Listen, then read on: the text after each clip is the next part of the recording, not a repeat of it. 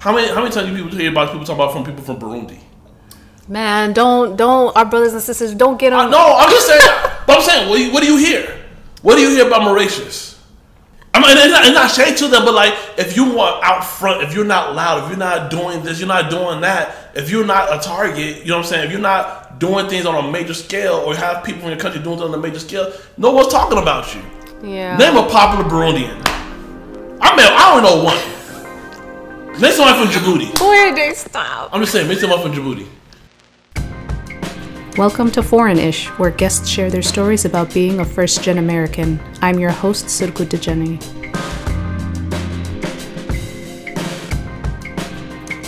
Yeah, it just seems like every day I have to go on Twitter or go on CNN to make sure it's okay to go outside. I don't even. Let me tell you, it's so funny because I was talking to my friend. She's visiting. It's been like 2 years. Mm-hmm. She's still over there, but like coming back here, it's crazy. Like I'm actually kind of scared to be in this country. But I have a friend who moved to Costa Rica. Oh really? Yeah. Like. Oh. Yeah, like literally, I'm taking me and my family because this country is crazy. Oh. And we moved to Costa Rica. Are they Costa Rican or no? They're African American. And they just moved? Yeah. Like during the pandemic or recently? No, like 3 weeks ago. What? Yeah. She experienced peace that she never experienced before. Yeah, of course. The people are nice. There's no military. There's no oppression. She can walk freely, eat fresh food. Okay. Like I'm like, what's like the plan though? Are they ever going to come back, or it's just like for the time being? I mean, she has the ability to come back when she wants to, but America's an option for her. And they're working like for American companies? No, she started a business out there. Oh, so, okay. And she got businesses in America that just put in an account. She got access to her account. Oh. So. Okay. Well, I'm not mad at it. Sorry. Yeah, but I mean, I think that's a position of privilege. I mean, I think we also have experienced that privilege. Of course. America is an option. Of course. Not like either one of us have countries that are like amazing options, but options nonetheless. Yeah. Depending on what bullshit you're willing to put up with at that point in time in your life. I love DC. If I ever live in Chicago, that's where I'm moving. Oh, really? Well, DMV area, I mean, there's enough of y'all there too. So. Yeah, I mean, but it's the only place that we're actually outnumbered though. Like, usually, you think so? Nigerians are not outnumbered by many Africans in most cities, except DC. Maybe Denver too, but still. Yeah, y'all are deep in Texas. I'm pretty sure Houston, y'all own Texas. Yeah, Houston, we thick. Okay, so welcome to today's program. I have my good friend Boyede Sobitan. Hey, what's up, everybody? So I have him joining us today. Why don't you tell the folks just a little bit about yourself real quickly? Do you want me? I always like to have guests introduce themselves. I could introduce myself. Yeah. You stated my name is Boyede Sobitan. I like to tell everybody I'm a self-professed Nigerian. Okay. I'm a Nigerian or Chicagoan of Nigerian extraction. Came to the U.S. as a kid, very, very young, against my will. My parents made that decision. Grew up on the north side of Chicago. Shortly thereafter moved to the south suburbs. Came back to the city for undergrad and have been in the city primarily ever since for the most part. So now I'm a proud resident in the Brownsville community, and I'm appreciating the property value increase and all the other great things that are going on in Brownsville. And I'm just happy to be here. Okay, well, welcome to the program, Boyede. Thanks for joining us. How old were you when you came to the States? I had to be like 3-ish, 2 or 3-ish. I can't remember. It was young. But even though I was pretty young when we came, I didn't know where I was, in the sense that like my experience was all very much still a very Nigerian experience. Mm-hmm. My first language wasn't even English. My first language was actually Yoruba. So I spoke Yoruba for a long time, to the point that like when I was finally put in school, I had to go to speech therapy because I would say things with certain accents and things of that nature, like chocolate and different things, because that's how a Nigerian said it. So. Yeah. Okay. What was your assimilation experience like? Like, do you remember the first, I don't know, few months, or I know you were young, but those first few years, making that transition from Nigeria to the States? Or do you feel like you just sort of were American kind of at a young age? I never felt American. Really? And I never felt American. You got to realize I came here in the early to mid '80s. Totally different vibe for what it meant to be African. In fact, what it meant to be black.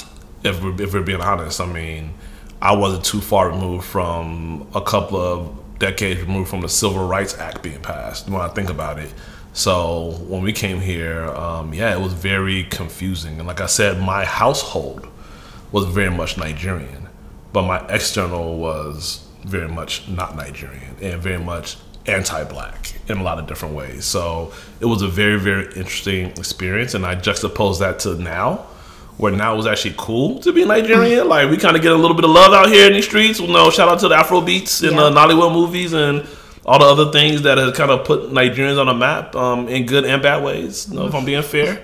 So, yeah.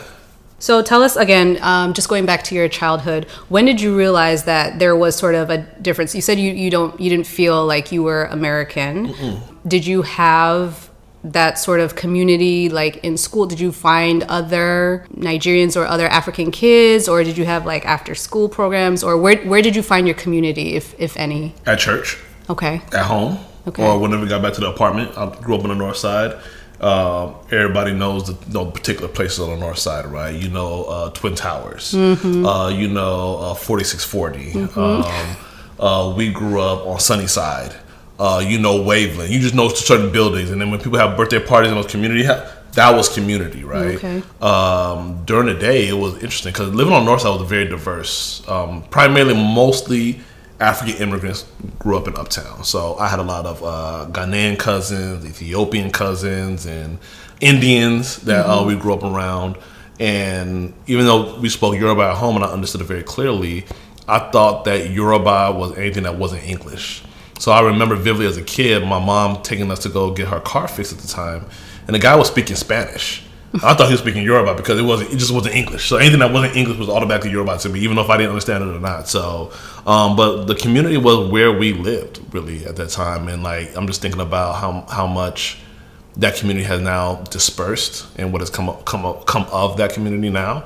But yeah, it was our apartment buildings. It was the fact that your neighbor next door was going through the same thing you were going through. Their mom or dad just got here. They're driving cabs or doing CNA work or doing whatever they're going to do to get through either the community college or university lifestyle they were working at the time. So that was pretty much what it was. So when you got to school and you're making friends, who were your friends at school? I mean, how were you adapting to American lifestyle, or how were you adapting just being, a kid? I don't think I quite understood it, if I'm being clear. But even when I recollect back to grammar school and things of that nature, preschool, I was influenced a lot by TV. Different Strokes and all those different like Silver Spoons and all those other like shows back in the day. A lot of cartoons I was influenced by. And I was making friends with kids, but like also again, this is like this is the early '80s. Races, we're like I'm like that post civil rights generation boom of kids, and like that baby. I'm a millennial. I'm an OG millennial. Yes, I'm an OG millennial. But that post baby, child of baby boomers, right? So I'm thinking about the kids I used to associate with. I remember in school people using the word nigger, and me not necessarily knowing what it meant, but not knowing it wasn't good. I remember me getting a lot of fights as a kid, and I would get in trouble with a white principal who automatically, retrospectively, had it out for me. I didn't know. I just thought I was just a bad kid, but not knowing that I was a black kid. And this is a guy who grew up in the probably 60s, 50s, who never had to have black kids to deal with. And now he has this, not only does he have a black kid, he has an African kid. Did you ever so it sounds like maybe a lot of things that you saw either in the media or in general were generally black culture, right? There wasn't necessarily a lot of African specific. No, anything African specific was what my parents brought home or imported home, meaning that Saturday morning cleaning up, we were listening to Sunny Ade, Fela, Obesere, a lot of Nigerian Yoruba gospel music. That was the influence as far as music and entertainment at the time. At the time, Nollywood was growing, but wasn't where we were getting like the disc and the video, The VHS, VHS tapes Yeah. To watch at those times. So it was just like like whatever they had immediate access to. Did you ever think at one point like, oh, okay, let me be like, you know, the other black kids in my class? Like that's the way to. No, you just maintained your. I didn't know. I was trying to be like the white kids. Oh, really? Yeah, because I went to when we moved to the south suburbs, Lansing, Illinois. Oh. Predominantly white, and not too many other black kids there. So I was listening to Guns N' Roses and like the Beach Boys, and I had like the whole tie-dye shirts with the skulls on them and stuff because I thought that's what it was, right? I didn't know better. And then we moved from there to Dalton at the time, which was more mixed, way more mixed than it is now. People know who Dalton is now. Yeah, it's definitely. And then I went from being called a nigger to being called a nigga and being confused, like what's going on? Like, is this my name? Like, did this ascribed on me or something? Until I kind of understood the dynamics. So I grew up very much Eurocentric. Also, by this time, I had already been to Europe. I've been to spend some time in the UK. So I have a lot of Anglophilic inspirations. I had a cousin here in Chicago who was going to like Sacred Heart and like Chicago City Day School and all these prestigious schools that were predominantly white. So like, okay, so that's the way. That's how you got to get down. Then I go to the school where like now it's predominantly black, and my uncle was living with us, and he introduced me to like hip hop at a very early age. So my first rap song, aside from the Bears Super Bowl Shuffle, which helped me understand English, was LL Cool J's "I'm Bad." Heard that, you know, MTV Raps was coming on, so I was getting a lot of early influence with hip hop. So I saw that. I remember listening to like Kool Moe D, Tone Loc, Heavy D, like all those guys, like, you know, Big Daddy Kane. Those were like my early like exposure to hip hop and what is now commonly referred to as like black culture, hands in air quotes. Okay. So fast forwarding a little bit, you get through high school, now you're going to college. Where did you go to school? I went to UIC. Okay. So you stayed in the city here. Yeah. What was that transition like in terms of sort of your cultural identity? I know just my personal experience and, you know, talking with other friends, like especially if you were born in that sort of predominantly white, you know, high school or institution, you know, you obviously you get more exposed to black culture, African culture, you know, there's a lot more, the community grows substantially from high school to college. What was your experience like at UIC in terms of just sort of continuing that identity exploration? Yeah, so I mean, I think it goes in waves. So again, early introduction to, you know, white Anglo-Saxon American culture, then going into black culture, then went to predominantly black high school. Went to Thornridge High School in the south suburbs. And then later on in my high school career, maybe around junior, senior year, I started to get really, I would like to say radicalized, right? I started reading a lot more books. I started watching a lot more movies like Higher Learning, Malcolm X, what else did I watch? Black Panther. So I started to I started to really get exposed to race. You know, you think you're 17, 18, you think you know it all. Like, oh, damn. Like, all this is going on. I go to college. And even though I'm in UIC in the city, it was predominantly white and Asian, white and East Asian. So that whole sense of cleaving to the black community was a lot stronger. Then I realized there was a growing, a huge community of African immigrants here at UIC. Even beyond that, Nigerian immigrants. Like, I think when I was to UIC was the first time I actually met Nigerians. For a long time, Yoruba and Nigeria was synonymous.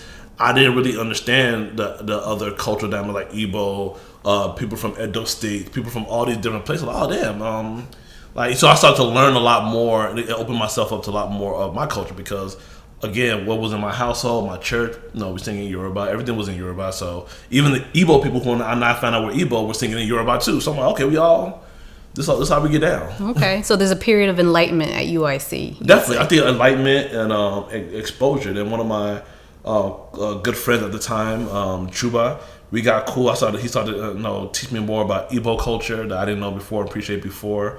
I started to meet a lot more Igbo people who I never thought their names were Igbo, because sometimes the name, Africans have this thing of wanting to anglicize their names or to assimilate, give themselves like, you know, quote unquote Christian names.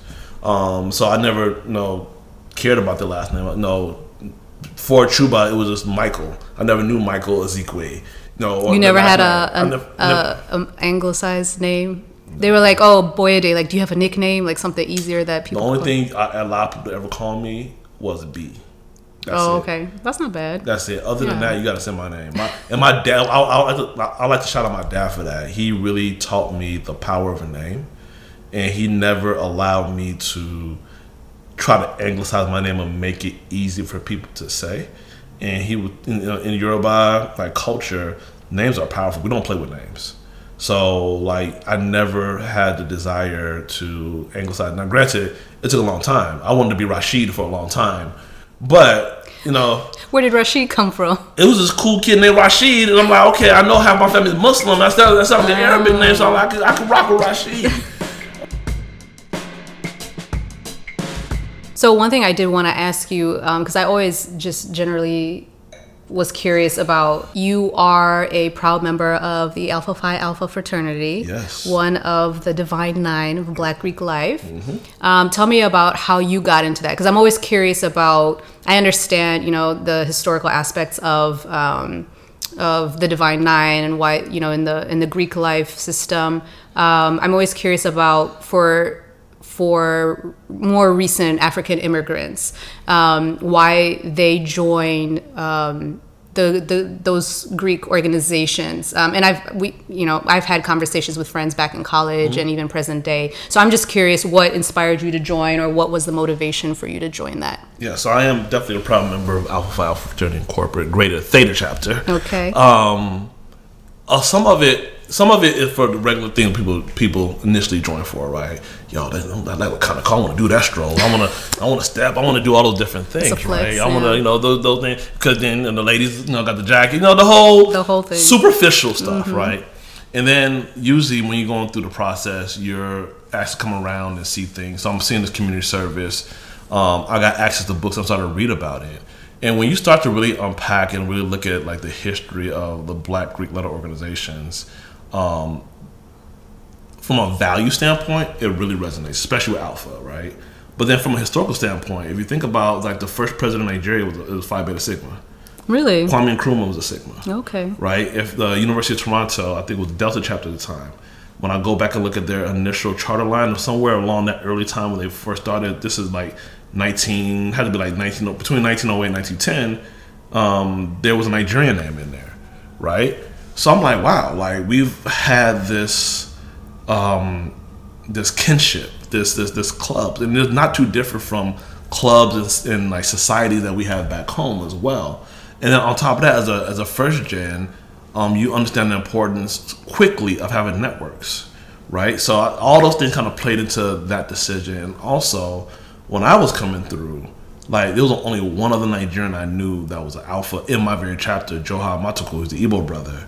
And okay, if Joha could do it, then like, you know, I'm gonna check it out. And again, for me, it was more so coming around, seeing the work the chapter was doing, and then in my particular chapter, seeing who came through that chapter, right? You think about the John H. Johnsons of the world, or you think about the Tom Burrells of the world. Like these are huge Black luminaries, right? John H. Johnson, founder of Ebony Magazine, Burrell Communication, like all those marketing company firms, all those different people. So I'm like, yeah, I want to be associated with things great. And I think who doesn't want to be associated with something positive? And then as you become a member, then you realize how much more work is involved, right? Work as far as being upstanding to your best of your ability to represent for your community. But if you look at some of the early African leaders, the Pan-African leaders, a lot of them, there was a lot of cross-pollination during that time around the civil rights era, because that kind of paralleled the time of a lot of the movement for independence. And you have a lot of also our leaders who are going to the UK and the US for school. Fela went to school here in the US, and a lot of them went to HBCUs because that's all they could do. Yeah. So yeah, I think all those things kind of played into, and I think there's a lot from a value standpoint, what your parents tell you to do, hang around good people, you know, show me your friends and I'll show you who you are, and all those different things that really, really played into like why me specifically, but I could see also African parents, not African parents, but first gens wanted to associate with distinguished members of various Black Greek letter organizations. And I respect all the Black Greek letter organizations, all the fraternities, even though Alpha's the best. But shout out to everybody else. I'm not no disrespect, but they have their reasons. Okay, I'm not mad at it.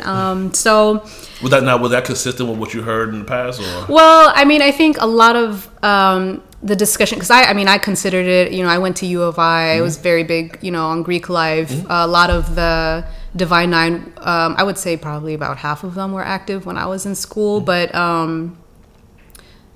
I don't know. For me, I think at the time, I identified more with other aspects of my identity than that, even though I understand, why it was founded. I think at that time, I didn't feel that either the organization would provide enough value to me, or I wouldn't be able to, provide enough value to the organization in that respect. So for me, I was more active, for example, with the African Student Cultural Association on campus. So even though, there was a mix, we had people from all over the continent, I had more in common with the students that were part of that group. Even though there were other African students that were in, the Black Greek sororities and fraternities, I think there was conversation of potentially starting an African-oriented sorority fraternity, and I don't think that ever came to fruition, if I'm not mistaken. It still didn't necessarily mean I would have joined it, but I think for me, I've always been passionate about like my culture and just Africa and stuff in general. So I think my interests just always aligned in that direction. But I mean, I always wanted to, I learned a lot more about, Black life, Black culture, and all of that when I got to college. I was one of 5 Black kids in my graduating class in high school, so I didn't really have a good understanding of all of that. And there were ways. I mean, I wanted to connect with that community, but I didn't feel like Greek life was the way necessarily. And so I don't know. I mean, I had plenty of friends in that community, but I never saw Greek life. I just didn't see the value at that time. That's interesting because they have huge chapters in West Africa. I know, they're international, They're international, but I think also for me, what was interesting for us, it was 7 of us, and 5 out of 7 of us were from diaspora. Me being from Nigeria, Jamar being from Eritrea, Vlad and Charles being Haitian, Ambrose being Afro-Peruvian, and then we had somebody from Chicago and Detroit. So random. Then the following line, another Nigerian come through, and a Haitian, and then the following line, a Liberian comes through.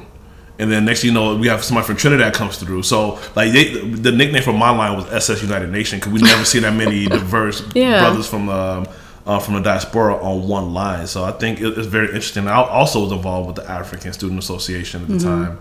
I think that also kind of showed like, I guess, the versatility. People kind of call me a Swiss Army life. I kind of understood both cultures very intimately. Of course, African a lot more, but I understood like the nuances and how to kind of navigate those different spaces and different rooms. So it's interesting because like I also was one of the founding members of the African Student Union at UIC, which started the same year as the African Culture ACSA. I forgot what they call it down at U of I. So we're always kind of like tag teaming information back and forth. So. Yeah. I mean, I'm not, and I don't mean to say that I'm knocking it or anything. I think for me at the time it just wasn't for me, but I definitely understand its value. But yeah, no, I'm always curious with that conversation because I know a lot of Ethiopians that also had pledged at that time. So that's interesting insight. So you are moving now on to your professional sphere, right? So you are a healthcare consultant? I do a lot of healthcare. A lot of healthcare? A lot in healthcare. So I actually got my undergraduate degree in nursing. Okay. So my first job out of college, very young, was in the ICU at the University of Chicago Hospitals. Shortly thereafter, I got my master's in healthcare administration. Then I've been in administration for a number of years before going into consulting and administration and kind of navigating and taking opportunities that I find interesting, all within healthcare. I like to say I've done everything in healthcare except pharma and insurance. What inspired you to get into healthcare or pursue nursing as a... My mom. Okay. My mom's a nurse. Okay. And then my uncle was a nurse. So like I had people who already done it. I saw my uncle doing it, and he used nursing to then become an accountant. So like the way it was kind of positioned to me is like your first degree should be a degree that you can eat from, that you will never be hungry from, and then you can pursue whatever you want to pursue after that. Like if you want to be a underwater basket weaver, that is cool. You can do that for your graduate degree, but you have a degree that no matter what happens, you can always eat from. Okay. So I picked, I thought about naturally my first major without the influence would have been business. I would have thought that too. Yeah, I would have been a business major. But then now thinking about it, like, it kind of makes sense because, like, I've gone through different areas of my life where I had to kind of come back to nursing just to kind of, like, either get some extra funds or whatever the case may be. I always have the opportunity where, like, it's kind of like this, like the security blanket. Like, you always find work with nursing. Like, you can't guarantee to find work with marketing. It's a great paying job, for sure. Or business or anything else. And there's not too many degrees that you get as an undergrad that you can, like, start working immediately and get experience immediately right away. Okay. So what made you transition from being in the scrubs to transitioning to consulting? Because like I said, my background, my interest has always been business. I always know how money works, how money flows, how organizations are structured and leadership. And then also I was an RA all throughout undergrad after my freshman year. So I got early exposure to leadership opportunities and leadership exposure. So it was kind of the natural progression. So my three choices after my undergrad was either going to law school, going to get my MHA or MBA with a focus on healthcare, or become a nurse anesthetist. And I don't know, something about the business aspect just kind of like it just got natural. I felt like I should have been here. Okay, so you're in healthcare admin, you're in consulting, and then Oja Express. Yeah. Tell us about it. For those who don't know, what is Oja Express? How did that come to fruition? So Oja Express is a digital marketplace. How do you pronounce it? Oja. Okay. Oja Express. All right. It's a digital marketplace for cultural groceries. So it was born out of a need and a little bit of an annoyance. Right. So at this time I'm consulting, right? So I'm a mega commuter from Chicago to Houston every week. So I'm flying out red eye, first flight out to Houston, come back the last flight out on Thursdays. And like I'll come back home and my mom will call me like, hey, what are you doing this weekend? I'm like, sleeping, like relaxing, trying to enjoy like the 2.5 days I have in the city before I got to go back on the road again. And she was like, yeah, can you come with me to the African store? I'm like,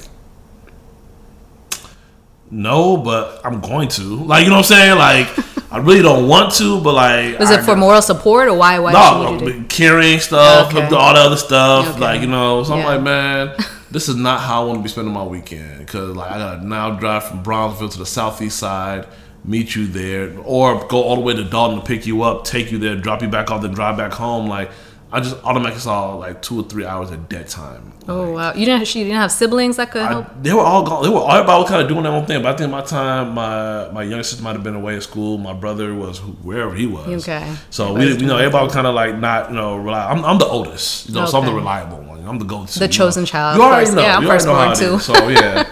So that being said. So we'll do it, and I'll do it begrudgingly. I'm like, there's got to be a solution. There got to be a delivery company doing it. And this is around the time where we used to see those like it was a T-Mobile or Sprint where there's an app for that, or AT. I forgot what that generation of commercial where it was an app for everything. Yeah. I'm like, there's got to be something for this. I was looking for something, and there was nothing, but there was something for other people. Meaning that at the time there was Peapod. Yeah. They had different services that were doing regular grocery. They weren't doing groceries catered to cultural communities, specifically African communities. And learning from consulting and just me being my natural inquisitive self and just wanting to do things, like if nobody's doing it, why can't I do it? So got together with my then co-founder at the time, who was a developer, built the initial app, got a lot of exposure, started to kind of get the word out, and really trying to have a service that was literally built for us and by us. And when I say built for us and by us, that means a lot of things, a lot of different people, because us could be immigrants, right?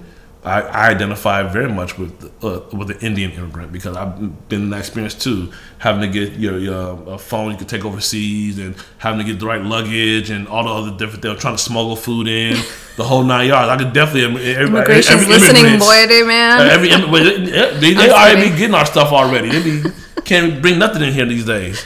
But that being said, I very much understand that, but also understand it from an African standpoint what that means as well. So really building this product that was meant to be very, very intentional and very much community facing, and and also helping to elevate the businesses that we partner with as well. Okay, so the app caters to a very niche population, right? What was the reaction at the time? First of all, what year was this that you kind of... So the idea, I went back and looked at my email. I don't know why I did this. And the initial idea came around 2014. Okay, well, I was talking to a couple of people about it. Yeah. The initial MVP came out in 2015. 2016 when we were actually launched. Okay. And then we just been on this very, very arduous path ever since. Like, you really, really understand it takes a lot to build a business. I think people look at Facebook and Instagram and all these other businesses that were quote unquote overnight successes or blew up to be multi-billion-dollar businesses and not knowing a lot that went into it. Mm-hmm. And we didn't have a lot of both networks and knowledge on the inner working. So we spent a lot of years even just kind of learning the ecosystem of what venture and scalable startup businesses even look like. Okay. Things that we don't talk about, things our parents don't talk about. Like our parents talked about go to school, get a good job that pays a high six figure. Make sure you have a carve out for me to give back home to do stuff you need and take care of yourself. Yeah. They don't really talk to us about building businesses or going to school to network or the type of schools you go to and what you can possibly do for yourself. So a lot of the conversations I would want to have naturally with my parents, they couldn't really have. Okay. Or do they know other people who have money? Like, for example, one aspect of raising capital is called the friends and family round, right? Mm-hmm. Where you raise a couple of thousand, hundred thousands, some people for millions from your friends and family. Like, my friends and family are like me. They probably paid off student loan. They probably broke just like me. They ain't got no money. So kind of learning that. But along the way, we kind of figured it out at some point in time. The pandemic really helped. We got into a couple of accelerators. We ended up at some point in time within 2021 or so raising about $1.2 million, which sounds like a lot. And I don't want to dismiss the significance of that because not a lot of black founders raise $1 million or more. So we kind of broke into that exclusive club. But that's not a lot of money in the grand scheme of things if you want to kind of build a transformational product that's going to really, really impact a lot of lives and is scalable. So, yeah. Okay. So you brought up a couple of things. So the app caters to a very niche population, as you just mentioned. What was the reaction then at the time from both the community that it served, right, the consumer base, and then also the reaction from some of the vendors that you were working from? Was it positive? Was it I don't know, what was the general reaction? It was mixed. Okay. It was mixed. So funny story, we had a customer that we delivered to, and she told us I downloaded your app 3 years ago and I thought you all wouldn't be around that long. I'm like, damn, you downloaded 3, you waited to see if we were gonna fail before you put an order in? Goddamn. You know what I'm saying? So you have some of that. I think there's a little bit of skepticism. There's a healthy and unhealthy skepticism that pervades the immigrant community because we've been let down so many. We almost kind of expect disappointment in some regards. Mm-hmm. And then there's the other aspect of it where it has to be perfect. There can't be no mistakes. It got to be flawless. So it's been a mix, but generally good. On a scale of 1 to 10, I'd probably say 8.5 for the most part. Yeah. But you have some of those people who are very, very particular, or people who are I don't know, it's a business and it's an African business, so there's critique. They're just critiquing they're expecting the worst. Yeah. From the business standpoint, it's interesting because a lot of our businesses are very, very technology challenged. Mm-hmm. So some of them we can't even work with because they're so far behind in technology. We can't even integrate with your you're still using those metal key punch. Why is that? Do you think? Excuse me. Do you think that we're, I don't know, either Africans or immigrant community? Do you think we're just risk averse, or we definitely, or we're scared? Yeah. Why is that? I think there's a number of things. I think a lot of immigrant businesses are cheap. That's honest, yeah. That's one. They don't understand, like, invest in technology. There's a ROI that they don't see today. Right. The money gotta be there today, as opposed to understanding it's kind of like something that's kind of cumulative over time that kind of shows that benefit.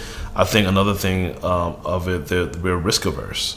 Risk averse in the sense of, like, think about how much these businesses risk to even start the businesses, to even come to this country. Right. So as much as possible to mitigate risk, these business owners are going to take that. They need as much stability as possible because this is their livelihoods, right? It's not like they have like multiple stores. And I think another thing too, something that we don't talk about as well, that especially in Chicago, I don't see this in many other places. Like, a lot of the African grocery stores, the African-run businesses, are not even owned by Africans. Really? Yeah. Like, if you go to Old World Market, you look who's working there and who owns it, they're not African.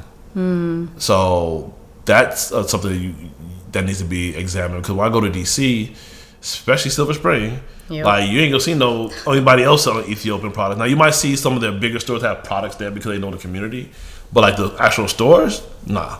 Or some of the African grocery stores, nah. Same thing in Houston, Texas. The African grocery stores are run by Africans. So I'm not sure what's unique about Chicago where we allow that to happen, but that's another thing that I think is hard to overcome. So if you're not controlling the means of how you're getting your food, and you have to kind of deal with someone else not from your community, that also is another barrier. So do you think, and we'll talk about the success of the app thus far, but do you think that has affected, hindered in any way the success of the app? So do you think that maybe if you had launched in a different city or a different market, what would the success, do you think it would have been greater or less than? It's hard to say because a lot of that is dependent also on the funding aspect. Like, for them, let's assume I was in Houston. Mm-hmm. Do I think I could have built the app and it had a more traction? Probably. Do I think I could have raised money in Houston? I don't think I could have raised money in Houston. And we also got to understand the funding landscape. We're talking about raising money. A gross majority, over 80% of money that's raised in the U.S., venture money, is raised on the coast, either San Francisco or Boston, New York. There's not too much money flowing in the Midwest. So that's like baseline. But if you are in the Midwest, or you are outside of those areas, like, geography matters and networks matter. So Chicago has a better network to raise. Chicago has a better infrastructure than some of those places. Like, for example, if you're in Houston, like, people are so spread out in those cities that, like, logistically is not as feasible to kind of manage deliveries as it would be if, like a city like Chicago or a city like DC, where things are the density is a lot higher. So it's a mixed bag. Like, I think that the population would have been more supportive. I'm not sure from a financial backing standpoint that would have been the best move. Maybe DC. Yeah. Maybe DC. So I'm sure you're well aware of the statistic. I mean, VC funding, venture capital funding for Black startups or startups with Black owners in this country is very, very pitiful. I think Barron's this year had a report that's saying 1% of the $216 billion from VC firms last year, only 1% went to startups with Black founders. I mean, isn't that a bit discouraging? What are your thoughts on that? Or what is the case for investing in Black startups? Why aren't people investing in Black-owned startups? Because investing is much a networked business. Like, if I went to school with you, or if I identify a level of intelligence or some type of pedigree with the schools you went to or the networks you come from or who referred you, yeah, I'm gonna give you money, because the early stage investing is more about betting on the jockey and not the horse, right? So betting on the founder, not necessarily the product. They'll figure the product out. The founders have that grit. So I went to UIC. I mean, UIC is a school, at least then. Now the reputation is a lot better. A lot of the different programs are getting a lot more ranked. But that time it was like, a commuter school. Is now like half residential, half commuter. And then most people who went there were first generation college students, either they're first to their family or immigrants or what have you. So those networks weren't such that I could call people up to college. And then also I went to college in nursing, right? I didn't go to engineering, or I wasn't in the business school as well, so I wasn't in those networks that it is. If you think about like where those early founders are coming from, they have like a personality, a profile. They went to Stanford, they went to Harvard, they went to one of the Ivies, or one of the prestigious schools. They're predominantly white male or Asian. Asian meaning also included India in the Indian subcontinent. So you have a lot of other factors that doesn't really play to a lot of black founders. And venture is very much like a mindset. I know there's this thing where like, oh, we get more black VCs or more black general partners, we have more deal flow to black companies, and that I don't think that's true.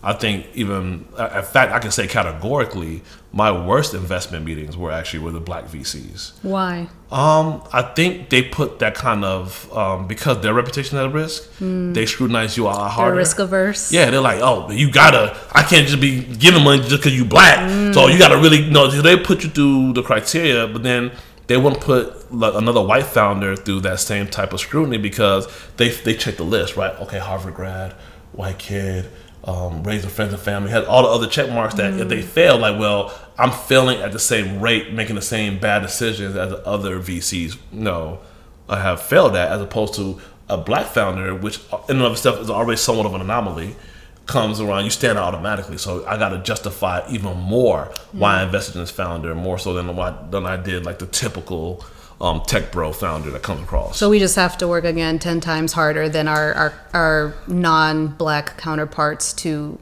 Yeah, I mean, I don't want to even say it's unfortunate. It might not be a bad thing. It's unfortunate. It's hard. Especially it's hard when you have a business that you really care about, that you know can really make a difference. But one of my investors, Nigerian Sheyi, wrote a LinkedIn article, and he talked about you have to really, really stick hard to your why. Because if you're like building a company to like have these huge exits or whatever, then you're gonna be out the game really quickly. So we do have to work harder. We might have to bootstrap longer. We might have to do things a little bit differently, but that's just the nature of the business. And until we're in a position as black people, I mean black people, not just African American, but black people globally, where we can have our own syndicates, or we're in a position of power, we can write checks like that, then that's the game is going to be the game. I mean, obviously they've tried. There have been many efforts to, increase VC funding for, the minority groups, right? So people of color, women, et cetera. Obviously, it hasn't really helped. I mean, do you think that it makes sense to just sort of have this separate but equal type of, setting up, black VC capitalists to support, black-owned startups versus trying to change the system where the entire VC ecosystem is not based on inherent biases, where people are just sort of supporting people that look like them, right, regardless of the. I don't think that'll make a difference. Really, honestly, I think I like to use this analogy, and this is in the most non-pejorative, non-offensive way possible.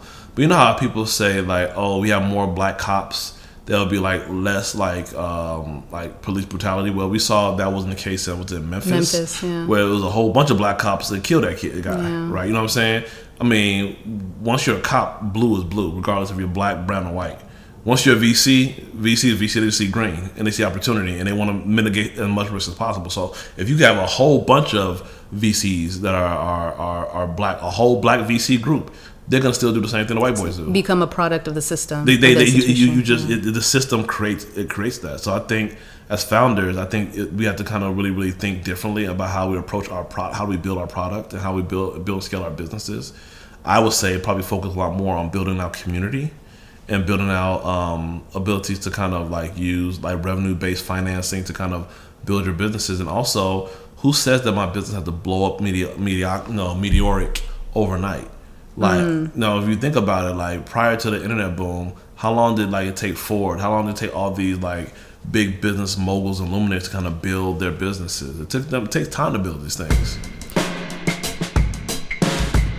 You have your 9-to-5 gig. You have your startup.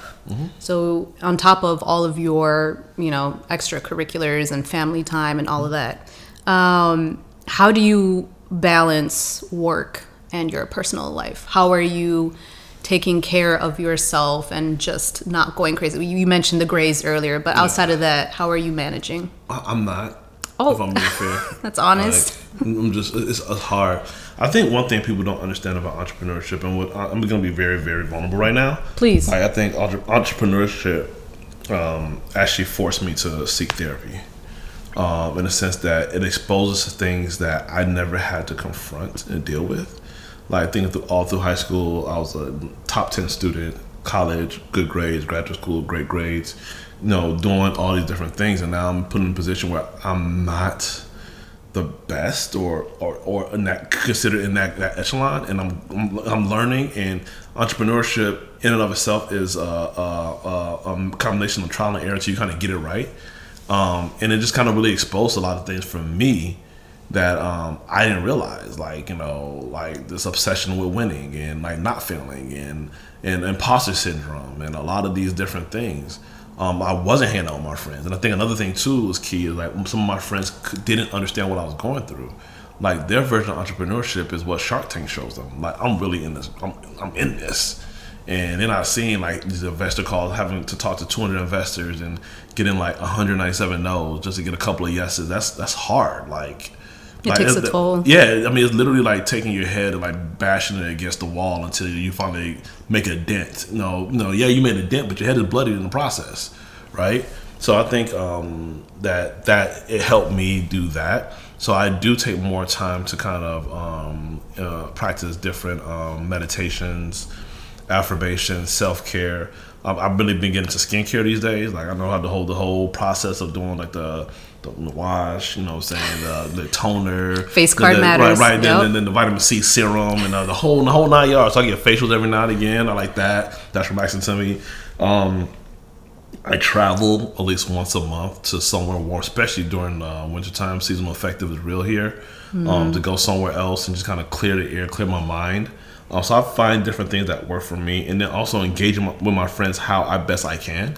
I'm not saying that we're not on the same level. Everybody's in their different journeys, but it's very hard to explain to them what you're going through. They're not going through the same thing. So I have another group of entrepreneurial friends who understand, like having a board meeting getting cussed out by your by your investors, or having a product launch that didn't work, or not shipping, or having to fire someone, and things of that nature. So to answer your question, frankly, I find ways to cope.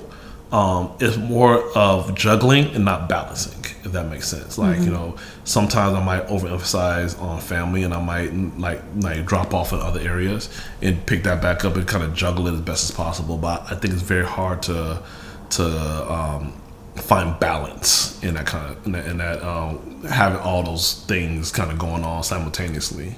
I was going to ask, have you been able to find a community that can support you, right? So you obviously will have friends that come through in different ways, in different capacities, right? Mm-hmm. Maybe some of your closest friends may not be able to understand, your sort of day-to-day in the startup realm, right? But you'll be able to find a community with other people who are in that startup space and are going through the same, grind that you are. Is it different also? I mean, do you see any difference in maybe the general startup community versus, something that's more niche again? Like, do you have, for example, a community of, startup founders that are people of color or people who are they're the black tech. Okay. First of all, there's a Chicago tech community that's really, really supportive. Okay. Chicago tech community is probably one of the more impressive communities because it imbues a lot of Chicago culture and values. Like one thing I like, and I traveled most of the country. I've traveled to 45 of the 50 states in the country.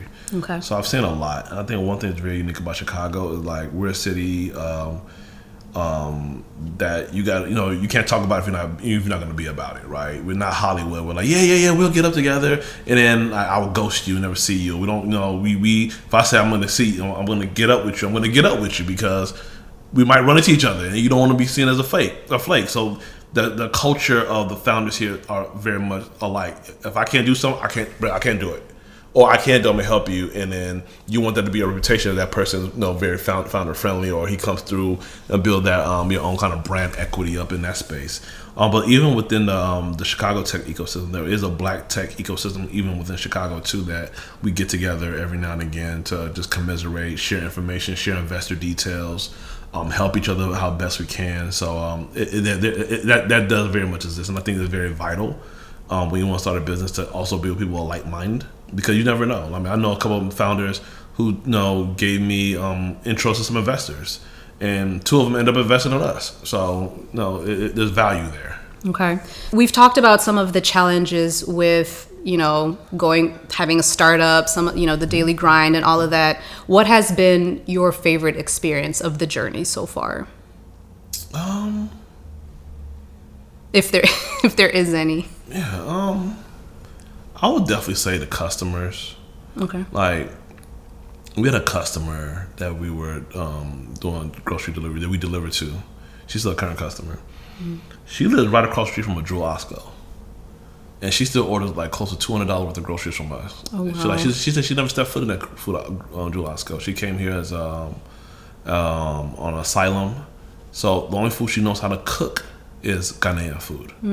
So understanding our importance to this person's life, you literally across the street from a grocery store. Most immigrants will figure out a way to make substitutes and make it do what it do, but she relies on us for her weekly or bi-weekly groceries to get, and I know her order. When I see her name come through, I know exactly what's going to be on that list. It's going to be jasmine rice, it's going to be headless mackerel fish, it's going to be palm nut soup. I know exactly what she's going to get. So I think that aspect, but I think also the journey. There's something to be said about really respecting the journey and seeing how far we came. I know you knew us when we first early on started, and I mean, I never in my life would have ever thought that I would personally be responsible for raising over $1 million. Like, some of the things we wrote down, my then co-founder and I wrote down that we're now seeing come to fruition. Like, we won a pitch competition. That was a pitch competition. So we won a competition at Wharton. And then we got award. I mean, things that we would never. NVC, sorry, the name was like a new venture competition at a Wharton. Like, did a Wharton? We couldn't. Chicago wouldn't let us, get in the door. Like, you know what I'm saying? Mm-hmm. We got into accelerator. But not only did we get into one accelerator, we got into 3. Like, you know what I'm saying? So, like, I think that kind of like one of those things where you manifest, you say something, you pray for something, and you think it's gonna happen right away, and it doesn't happen right then, but it happened. I think that's been one of the things I kind of look back and I'm like, yeah, everything I would look back and wrote down, it happened when I wanted it to happen, but it somehow happened. So I think that speaks to the power of the tongue and the power of manifestation. What would you say in that respect is maybe the worst part or some of the less glamorous parts of pursuing a startup? Yeah, I think you probably heard me say a couple of times, I kept on saying my then co-founder. Making sure you and your co-founder are aligned. Like, having a co-founder relationship is very, very, very much like having a marriage. I know they say it, but then it's real. He decided to go another direction that wasn't in alignment with what we were doing, and we decided to go our separate ways. Had to sign a separation agreement, kind of like a divorce papers. Like, you get this, I get this. It was and it was very, very emotional. I'm like, yo, this is another guy. Why am I feeling like this sense of loss? You know what I'm saying? Picking up the pieces, and I'm like, why do I feel like what's that movie with Whitney Houston? Where she blew up the car? I forgot the name. Waiting to Exhale. Yeah, I felt like what's going on? Because we went from literally talking every single day. Right? So now not like I don't fuck with you, but we not on the same it's a loss journey. Yeah, it's a loss, we're not on the same journey. So I think definitely that has been one of the parts that's been really somewhat shitty. I definitely think the venture market, I hate the fundraising process. I know to some people it's a necessary evil. But it's not equitable. You're going in. It's almost like going in. It's like going onto a racetrack with no shoes and both hands tied behind your back, and you still have to have the mindset that I'm still gonna win. Even though everybody got the latest and greatest shoes on, They got the newest technology equipment. They're actually starting up 5 yards ahead of you. And you still have to have the mindset like, yeah, I still got to win. I think as much as you have to have that mindset, but when you are on the track and you see it and you're in that, like, man, this is fucked up. Yeah. Knowing what you know now about the journey, right? So what it's like to do the startup, the VC ecosystem, working with your staff, your co-founder, all of that. Would you do it again? Because I'm sadistic, yes. Because again, I don't know what I don't know, but I will have to be passionate about the idea. Like, it has to be something that has to be transformative. The way I looked at it, first of all, when we built our initial financial plans for this, I was supposed to have been exited, but I was supposed to have my house in Bermuda, all that stuff by now.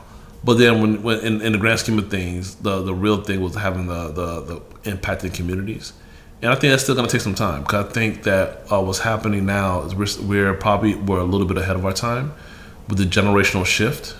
The pandemic definitely sped some things up, but I think also getting people more comfortable. Like typical immigrant communities, the last vestige of culture that's actually shed is actually food culture, but they're not always early adopters of technology. So we're kind of in that middle. How do we anchor that fact that food is a very important culture, and how do we speed up that adoption to technology? So my thinking is that I'm just going to stay in the ring as long as possible to see this be a thing.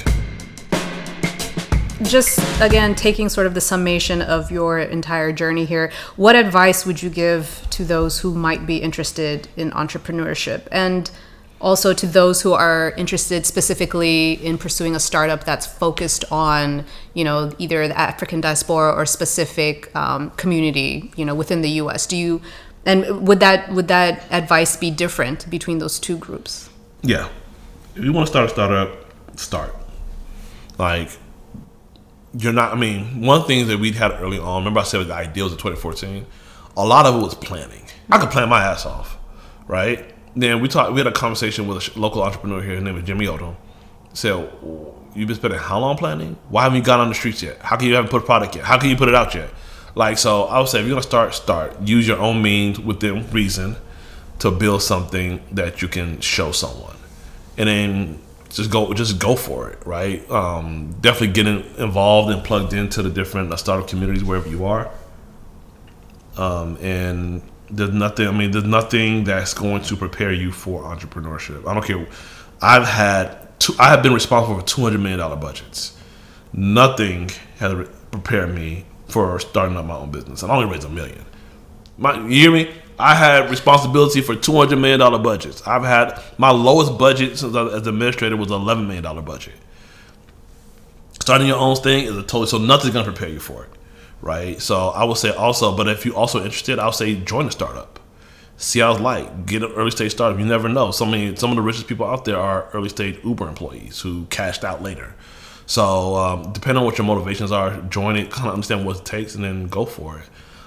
So what's next for Aja Express? Yeah, so we're in a sea change for Aja Express. Changes with the founding team. The market dynamics have changed. We're now 2-3 years out of COVID. We're kind of going back to pre-COVID levels of different things, and it's really giving us the opportunity to look at how do we serve. Is there another way we can serve this community better and more efficiently, meaning without as much overhead? Because doing grocery delivery is a lot. You got to coordinate with the stores. You have to have shoppers. You have to have drivers.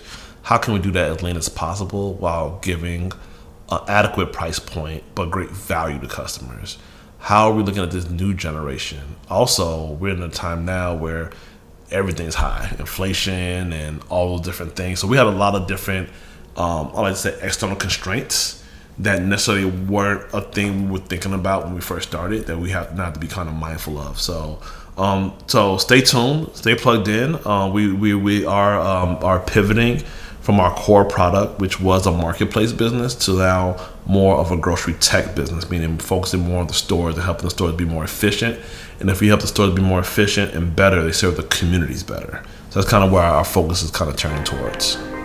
Boyede, Sobitan, thank you so much for joining us. Thank you for having me, and thank you for this wine.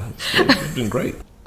The wine helped. Did it? The wine helped the loosen up a little bit. But we always talk like yeah. But like it's just kind of like I'm just gonna like Just, It was a great conversation. Yeah. I learned a lot more than I thought I knew about the app. Yeah, no, it's been a struggle, but like just really committing to wanting. I mean, the need.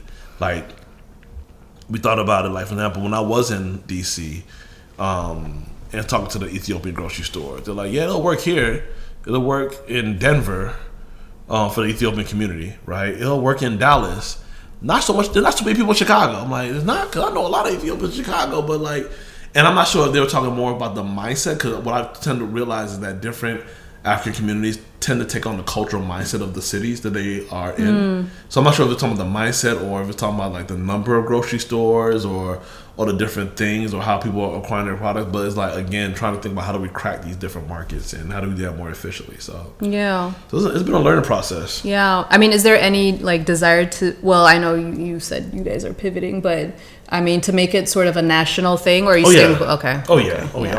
That's the actual thing. But again, as opposed to having like a 3-year timeline, I might have to have a 30-year timeline. Or like the 3-year horizon, I might have to be a 30-year horizon. Okay. I talked to another founder. His name is Horace. Mm-hmm.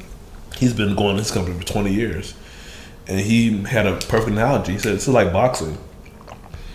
You don't know if that knockout's coming in the first round or the 12th round, but you got to stay in the ring. Yeah. To find out. So you're in it to win it. You're committed. I'm in it to win it or get knocked out. One of the two things is gonna happen. I'm gonna either win or I'm gonna be on the mat. So. When do you know it's time to throw in the towel, if ever? First of all, I got to get into the habit of knowing when to quit. That's one. But two, when it becomes soul sucking, when it like saps my energy, like when I don't get excited about it, I think then it's like, I'm probably better off doing something else. What did your parents say when you started? Like, I mean, obviously you had your 9 to 5, so I'm sure they weren't too concerned. But were they like, "What are you doing? Like, just leave it and just focus on normal things"? They were supportive. My dad's a natural risk taker. Oh, so that helps. Yeah, my mom's a conservative one. Also, it helps that when I'm in magazines or when I'm with like, I think I was in Times Square. We had on NASDAQ. Oh, nice. Oh, she bragged about that everywhere. That was in all types of WhatsApp. Forwarding it in all the WhatsApp groups. Man, that was all types of. I actually got it from another person, like from WhatsApp, but then she so forwarded multiple times. So I'm like, okay.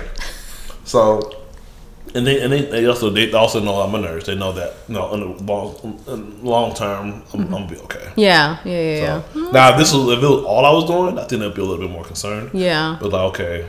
It's a side hustle. It's not even so much a side hustle. It's like part of me, parallel hustle, and I have other things. I have real estate. I have other things that do things for me that I'm not like at the. I'm gonna be okay. Yeah. No, that's good. Ooh, kudos to you, man. Yeah, I mean 7 years. Yeah, I mean you went across the world. I mean. Like, I would love to have gone to work for the Nigerian embassy somewhere in Nigeria. Not anymore after my mom had her experience recently. But no, doing that type of work on a geopolitical level, I mean, that's not that takes a bit of entrepreneurial spirit as well. So you don't have any desire to go to, what's the longest you've been in Nigeria outside of like when you first grew up there? A month. Oh, so you never like lived there for temporarily or anything? You wouldn't? I know my limits in Lagos. It's 10 days. 10 days. After 10 days, I change. Like kind of like a Hulk. Like you start. No, too busy. Not too busy. It's already in your DNA automatically. Mm-hmm. So now it's activated, right? So now I'm in traffic, talking like crazy to people.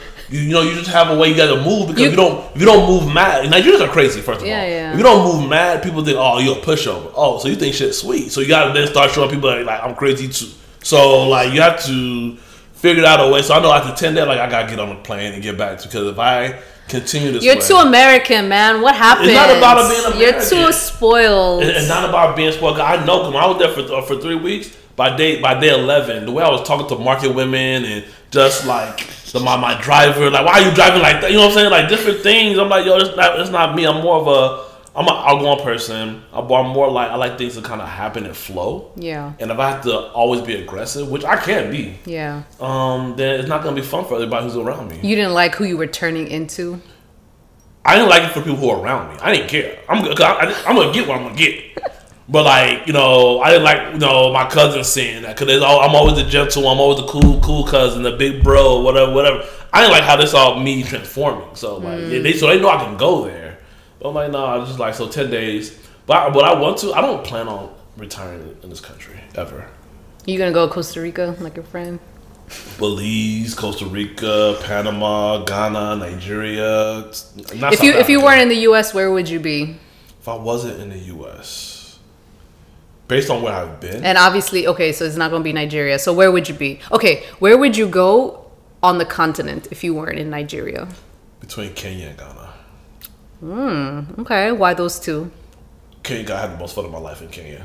Like, okay, you're just thinking about fun, but I mean, realistically, like to live, like you can see yourself working there. I'm saying, like, I mean, and because like with going to Kenya, like I see why Nigerians take over in these countries. I see it.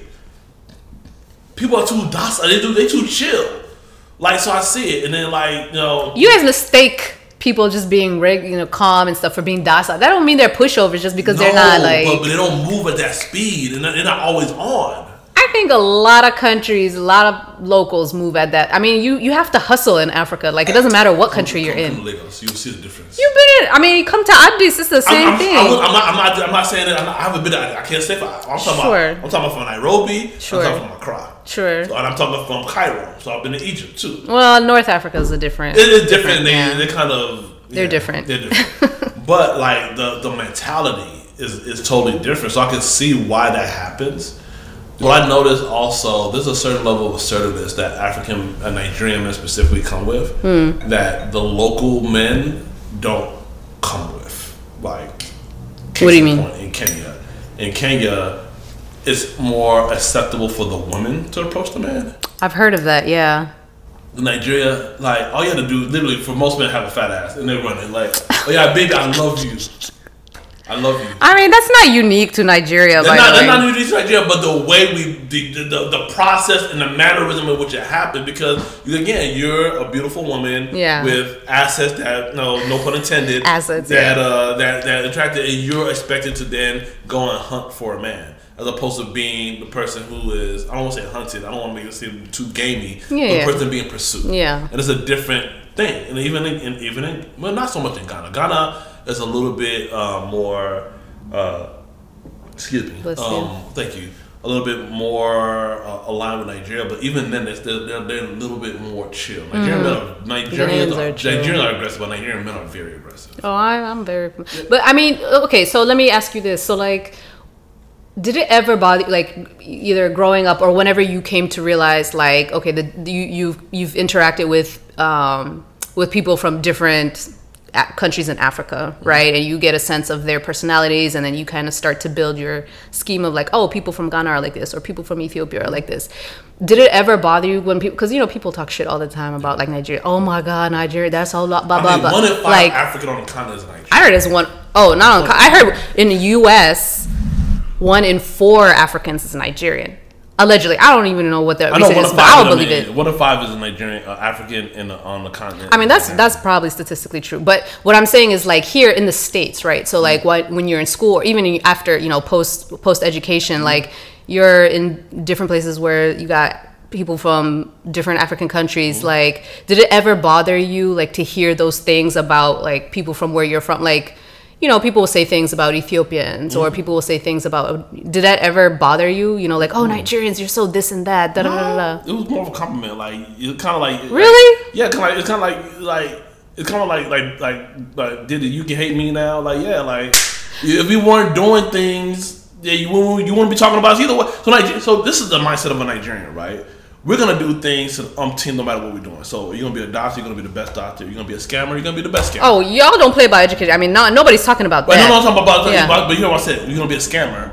You're gonna be we literally had a scammer who tried to buy a freaking EuroLeague team, like hush puppy. Like, you're gonna be whatever we're gonna do. We're gonna do it to the top. Okay.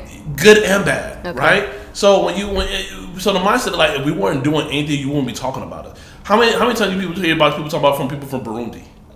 Man, don't our brothers and sisters don't get on. No, I'm just saying. But I'm saying, what do you hear? What do you hear about Mauritius? No, I'm not trying to. I mean, it's not shade to them, but like, if you are out front, if you're not loud, if you're not doing this, you're not doing that, if you're not a target, you know what I'm saying? If you're not doing things on a major scale, or have people in your country doing things on a major scale, no one's talking about you. Yeah. Name a popular Burundian. I don't know one.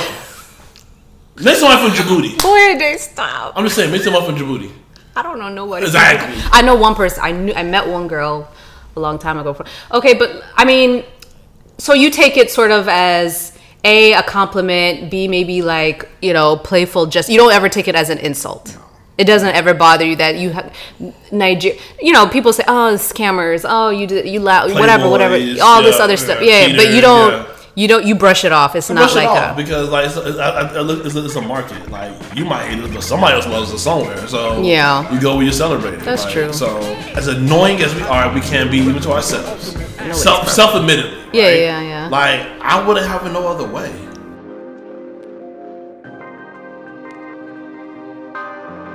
Foreignish is produced by me, the host. Our theme is Man vs. Self, the Eric Jackson remix instrumental by Paradox Hip Hop. You can learn more about this show and our guests on our social media at Foreignish. Thanks for listening. Hope you'll join us next time.